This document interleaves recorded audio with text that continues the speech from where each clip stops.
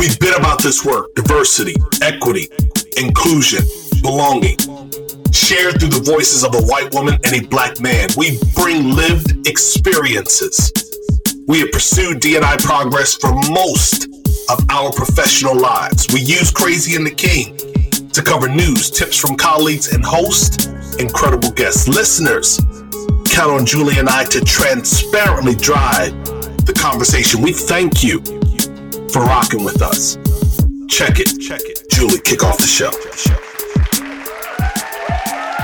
Welcome to Crazy and the King. Welcome to November.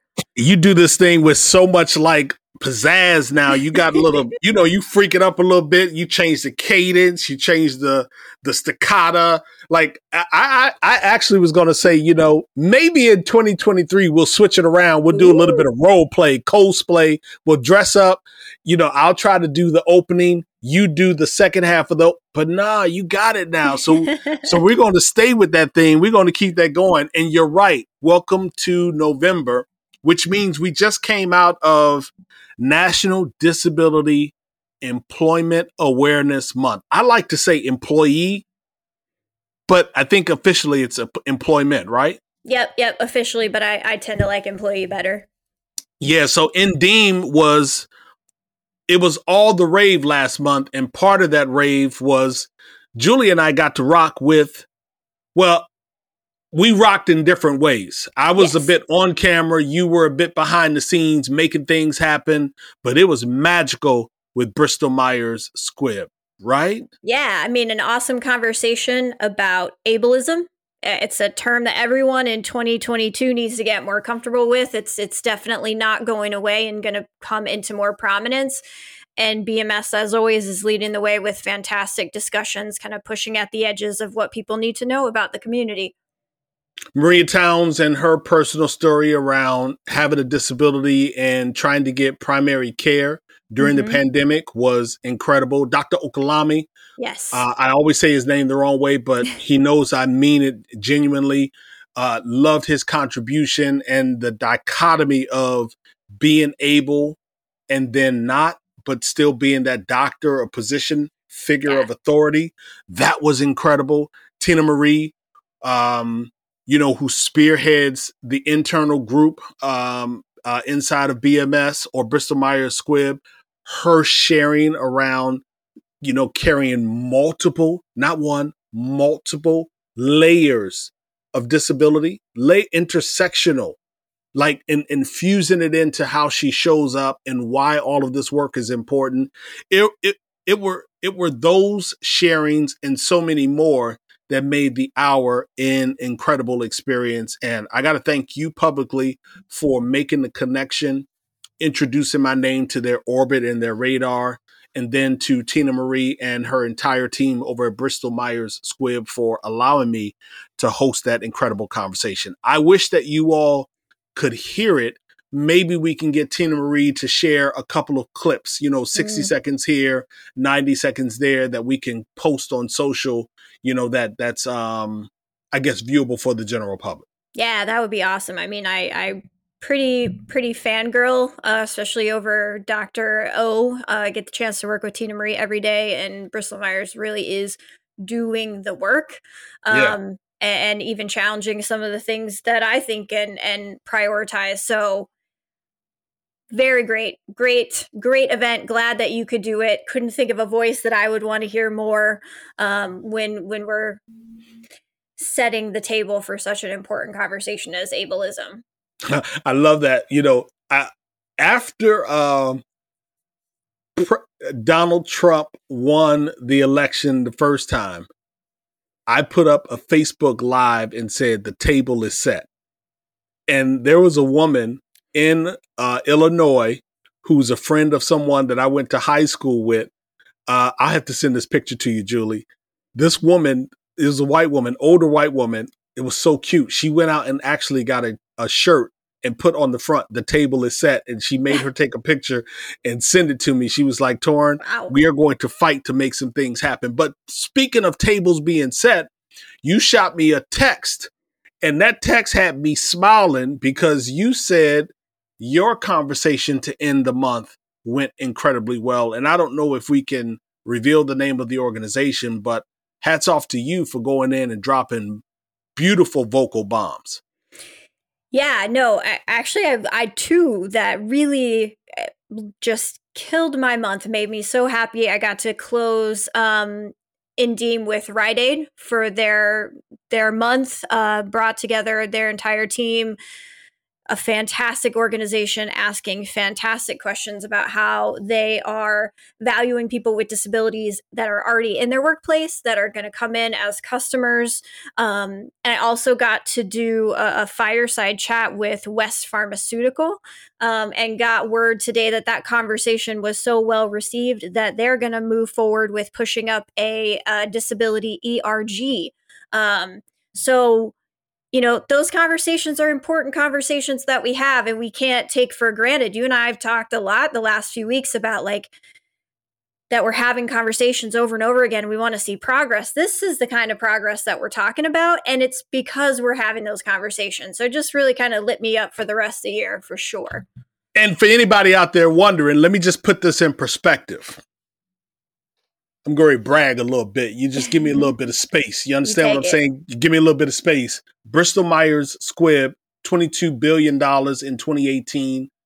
By all accounts, they are certainly in the top 10 ranking of the world's largest pharmaceutical companies. Definitely in the top 15.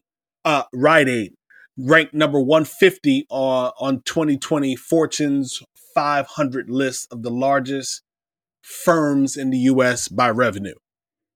So I just want you to know that when Julie and I are working, not only are we doing the podcast, but we are actually trusted. And I am underscoring trusted by very large brands here as well as abroad.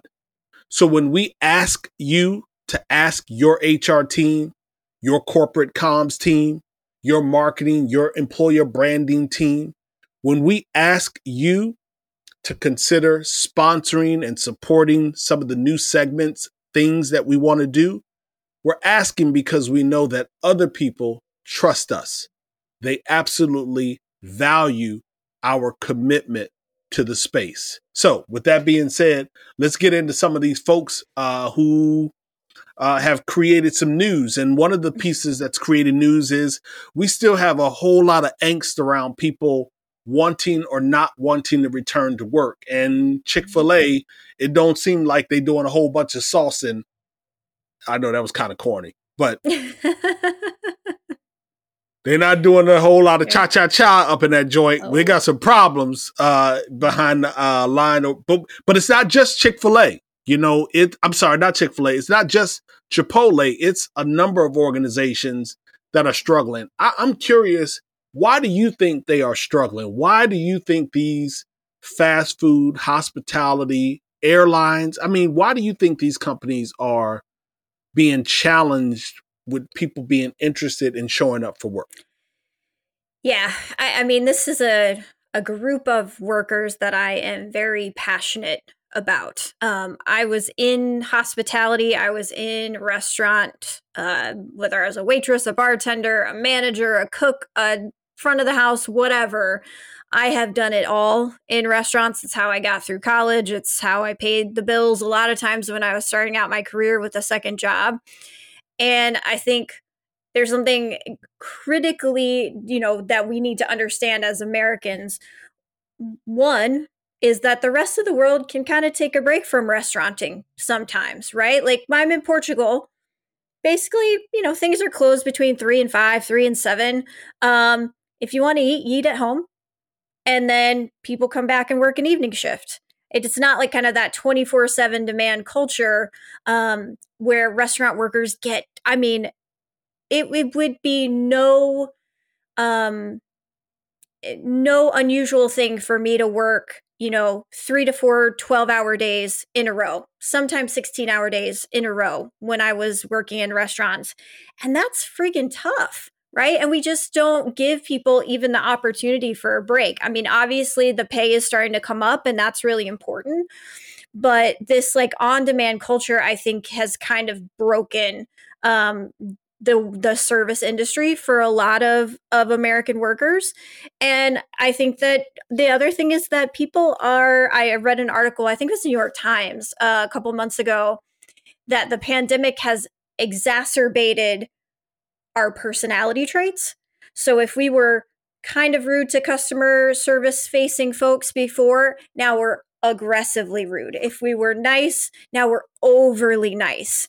And I think it's always a really tough industry to be in customer facing roles. But now when people are so angry and feeling so empowered to act any old way, it's even harder. I mean, I was reading that article you sent over today, 1.7 million open positions in the restaurant industry or in the hospitality industry right now.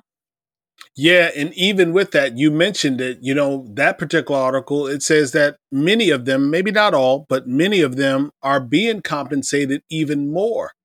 And so what that suggests is that it's not just about raising their wage. It really is about appreciating them. I've always said it's about recognizing them. It's about saying, listen, I see you working 3 12-hour days or shifts in a row.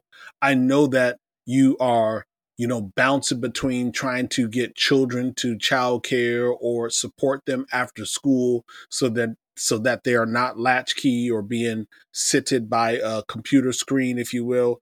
It's really about our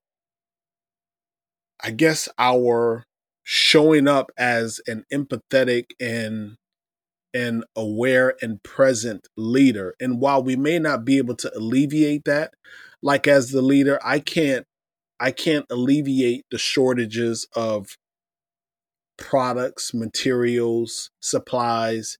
I may not be able to change the fact that you are working those 3 straight shifts because we are short on staff and everybody's got to put in. But as a leader, I have a responsibility to be aware enough emotionally, situationally, that I take a moment to pause and say, Julie, I appreciate you. Yeah. Like even this right here. When we go back and forth on scheduling, as long as we've been scheduling and working with one another, we don't take advantage of the flexibility that the other extends to the recording. So I just think that it's really around being better and more intimate leaders. Now, there is also that part for some, Julie, that they just reevaluate their life. They're like, look, I'm just tired of doing this. And there's nothing you can do about that. You can just simply, wish them well and find out if they got a referral, and you keep growing your team. And I want to see people grow, but I just don't think that this is an issue that we are going to be able to, escape or ignore anytime over the near future, which takes me into coding boot camps. Like the question becomes, are they helping or are they hurting? And so many people over the last decade, we had General Assembly, we had Flatiron, we had Lambda, we've had Black Girls Code. We've had so many coding boot camps, and while they've played an important role, some are asking the question, are they helping or are they hurting?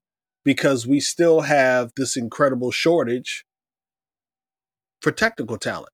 What say you? I mean, do you have any experience? Do you know anyone? Do you all over at Disability Solutions, do you ever partner with them? What do you know about that space?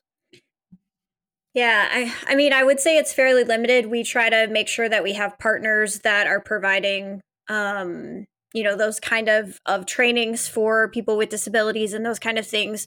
But I would say, there has to be like another layer. I think that the coding boot camps are they're good, but then what's getting enacted? Are companies hiring? Are they pulling from that pipeline first? Are they outsourcing or moving out of country more of those coding jobs as Indian coders become much more agile and able to take on different programming languages and things like that. I think it's really, I think there's just a few different things that are impacting American coders, period, that are probably more so impacting coding boot camp, diverse talent, underrepresented talent that needs to be able to get that opportunity. And it may be more about a global market than it is about the camps themselves failing. Yeah, I want to just in that same vein again, and we're not trying to cast dispersion or minimize the presence of coding boot camps. I think I raised the issue landing on the side of it's not enough, but I'm going to attach it to what I've been saying since 14 or 15. This just dropped within the last 2 or 3 days that Google is going to begin offering career certificates at every community college or continuing education credits at every high school for free. Yeah. Yeah. And That's we're actually major. it's huge. Our parent company, actually, Ability Beyond, is taking advantage of that for some of the job seekers with disabilities that we're supporting getting into jobs. I think it's amazing. Now, see, you just said something that is really, really beautiful. So now what we're saying is you all are going to focus on however you decide to structure it, but you're going to be skilling up people with disabilities because that's the audience that you support and serve. You're Yep. going to be skilling them up in the fields of data analytics, IT support, project management, user experience, or UX design, getting them ready for jobs, roles that they can secure in 3, 6, 9 months. And my understanding is that these certificates should net them opportunities that have a average compensation around $60,000. That is, I'm lost for word thinking about last week. We're talking about sub minimum wage and how that was a learning moment for me, something I had never heard about. To within a year, many of those individuals, if you listen to this, Julie, if you shared last week's podcast where we talked about sub minimum wage and the struggles there, and then you share this week's podcast with people in the same disabled community, you're talking a year from the moment they listened to that one, they can change the entire trajectory of their life from unemployed to $60,000. Yes. These are game changer kind of conversations for a whole contingent of people. An entire contingent. So I am very, very serious. For those of you who are out there listening, I'm challenging you to get on social media, to get in your community, to get inside of your digital tribes, find hashtags, people that have connections to that community and share it. And if for whatever reason you don't want to share our pod because you don't like our voice, we cuss too much, I don't know, whatever. If you don't want to share the pod, at least share the fact that Google and a couple of others are putting these certificates out. I know that they're going to be readily available and that within 12 months, some thousands of somebodies can have an entirely different 2022. Yes. Thank you. So let's talk about Calvin Ridley's 2022. Did you see this story yet? I didn't. So Calvin Ridley is a prominent, successful wide receiver for the Atlanta Falcons, who announced on Sunday that he is going to be stepping away indefinitely from football to focus on his mental health and his well-being. So kind of just real quick backstory. Ridley has been out for 2 games, didn't travel with the team to London when they played the London game this year. And when asked about why he was inactive, I think did a really nice job of saying it's none of your fucking business. It's a personal matter, which I think people should take note of, that when your employees decide to take time off, just get out the way and let them take time off. It's none of your business why they're taking it, first of all. And really, then this week came back and said, you know what, it's been a really tough few weeks and he wants to be away, but he has to recognize that he has to focus on his mental well-being and being the best version of himself. And I thought, you know how I am. Good for him. I think it's fantastic. And I automatically kind of said, I wonder how everyone else is reacting, because as you know, right, when we've had young women who've needed to step away this year, young athletes, young superstars, pretty much given a lot of grief for taking that time, for talking out loud about mental health, whether it was selfishness, shrillness, whatever kind of the adjective was that was demeaning to young women who are very capable of deciding how and when to take care of themselves. The reaction for Ridley has been mostly positive, right? We've got Michael Thomas tweeting out, I'm standing in the hole with you, keep going. You're one of them. Alex, this takes a lot of courage, really proud of you for talking about your mental health struggles.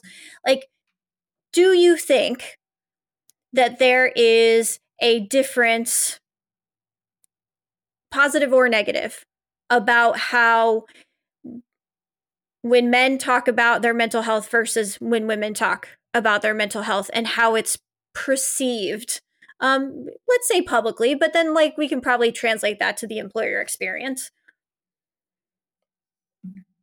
So I want to stay on task and respond to what you've asked me first. And okay. I don't have enough example of that to feel one way or another. I think if I were to kind of guess or put an opinion in there, I'd probably say that people lend to be more favorable to the men when they do it versus the women. But I wanted to go in a different direction, if you don't mind. I want to just stretch this side of our pod out just a little bit longer. And I want to throw in a bit of an apple to your orange. You're sharing this story from a position of in favor of, positive, protect your mental health. Yep. No argument. The apple of consideration is, but Kyrie Irving is not receiving the same thing. And for him, it's private, that I don't want to reveal whether or not I've taken the vaccine. In some way, stepping away from his team because he's not proven that he's been vaccinated. And many are giving him the business. He's getting the work for that. You got sports announcers and folks that have publicly derailed him, if you will. You've also got other high-flying athletes and regular folks like you and I commenting, saying, no, we support you, Kyrie. So let me ask, I'm going to try to connect them. And if I'm doing a terrible job of it, just say you're doing a terrible job. But should we weigh them the same? Should we look at the mental health and the vaccine and in sport? Should we? Or just as you said, to an employer, if your people need time off, it's none of your business. How do you feel about that? So I think that most medical issues should be private, and people should be able to take time away from work, time that they've earned, to be able to do that. They have protections under FMLA, whatever needs to happen. What I think is different about Kyrie Irving is that this is a public health matter. He can, if he's unvaccinated, infect his teammates, their children, their spouses, their grandparents, their friends. And, there is a drastic difference between I'm taking care of myself and I refuse to take care of others. And that's how I feel about Kyrie. I feel like, for the most part, we've had this vaccine for 11 months now, and it's proven to be safe. It's proven to be effective. And it's not really about your health that you don't want to get it. It's really about staking a political claim that you don't want to get it. And I feel like it's a lot of selfishness involved, because we should be focused on taking care of one another. And there you have it. The last word for this side of Crazy and the King. We'll do a quick commercial and we'll be right back. How much do you understand the future of finance? I'm Jim Roos, a top 10 banking influencer and host of the podcast Banking Transformed, where we dive deeply into the rapidly evolving world of banking and financial technology.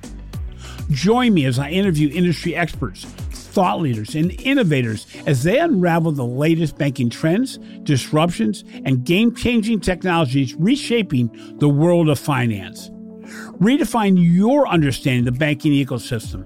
Subscribe now to Banking Transformed, available wherever you get your podcast and now available on YouTube. So let's talk a bit about progress. Because Jay, when I think about, and thanks for sharing, I really appreciate how you added your points of definition around the scenario: mental health, vaccine, sport, entertainment, good stuff.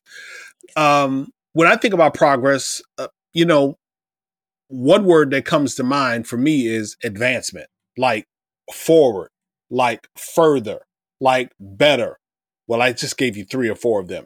When you think about progress, just give me a word that comes to mind for you.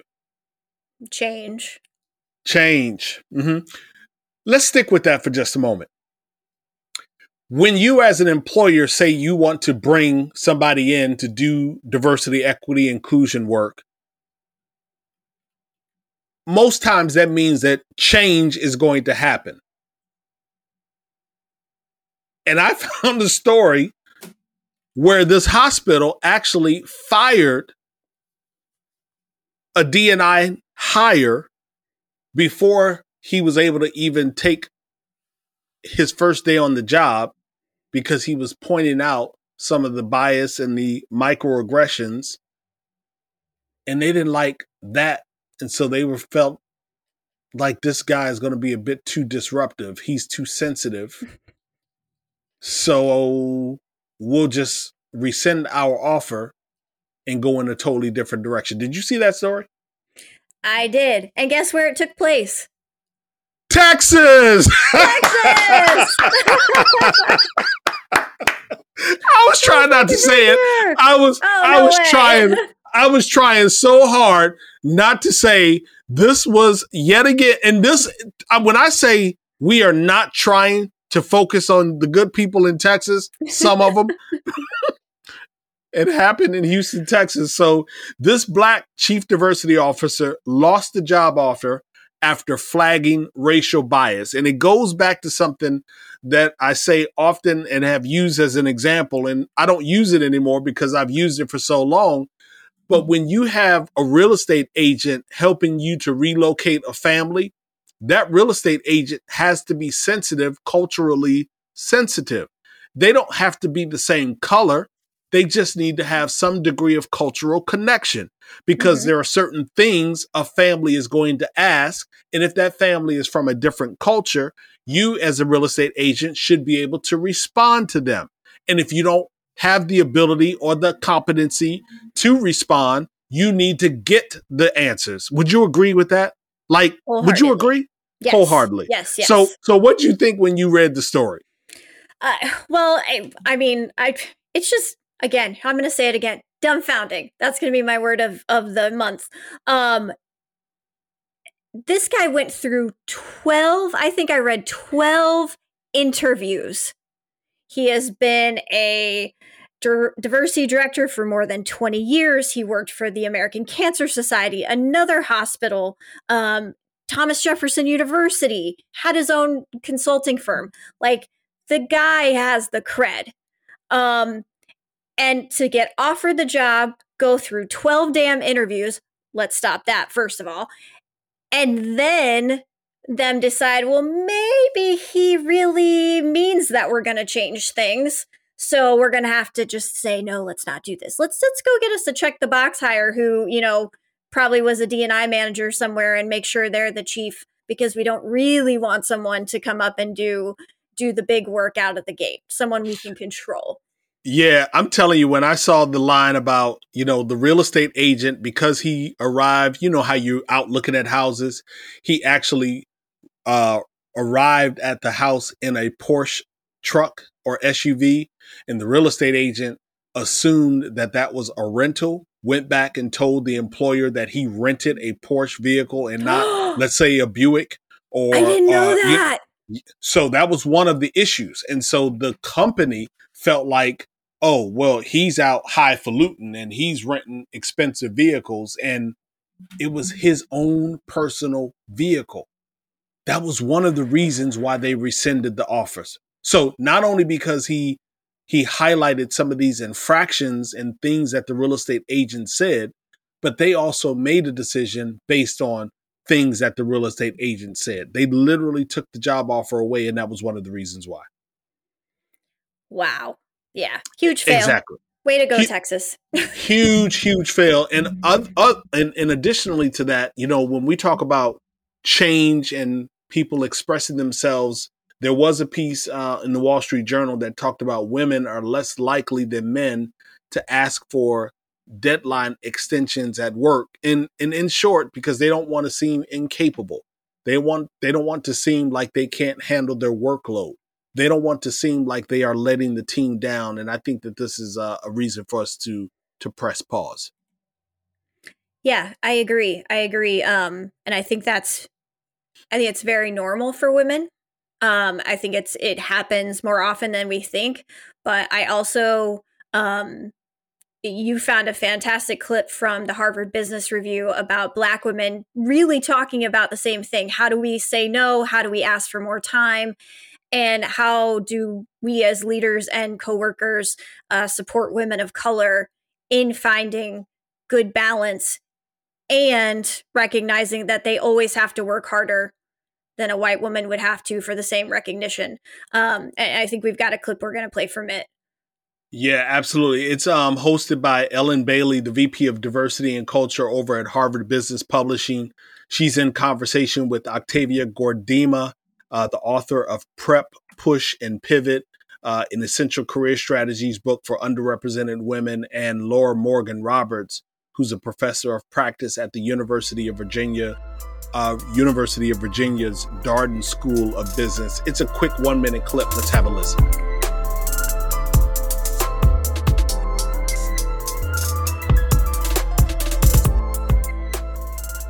It's also challenging for Black women to raise their hands and say, I can't. And part of that is because Black women live by a mantra, as do many other marginalized and impacted workers. You got to do twice as much to get half as far. Now, organizations, first off, then can try to address the root cause of the exhaustion. Okay, then we'll get to the support piece. But if we start with the support piece, then we're just going to continue to have this perpetuating cycle, right? So address the root cause of the exhaustion.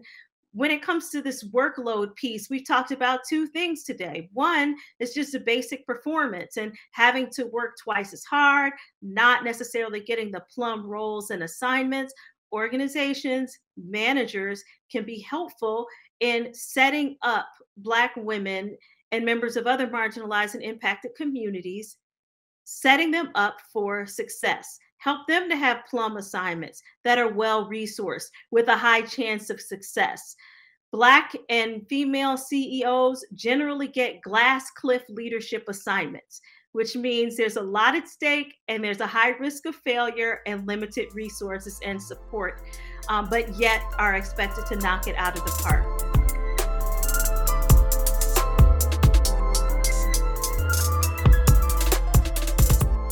Awesome. So I think that that's an incredible place for us to end this segment. You know, the bottom line is we are really trying to encourage women to make sure that they, as we end the last several weeks, 5 or 6 weeks here of 2021, start making plans and preparations while we are doing manifestos and missives and resolutions and all of the other things that are going to make 2022 better. Let's go after that change. Let's go after that going forward. Let's go after progress by making sure that your voice, your confidence is there. If you need an extension, get an extension. You are still a member and a part of the team. So I don't have any resources that I need to share this week or name drops. Do you? I don't. We had a great show and enjoyed this conversation, and let's just take it home.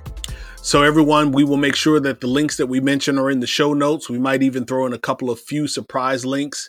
But for right now, I close reminding each and every one of you to do a better job of building high-performing teams and building better workplaces. Like as you move through the on-site corporate corridors and the virtual corporate corridors, let's protect the women that are in our orbit. For now, Jay and I are Ghost. See ya.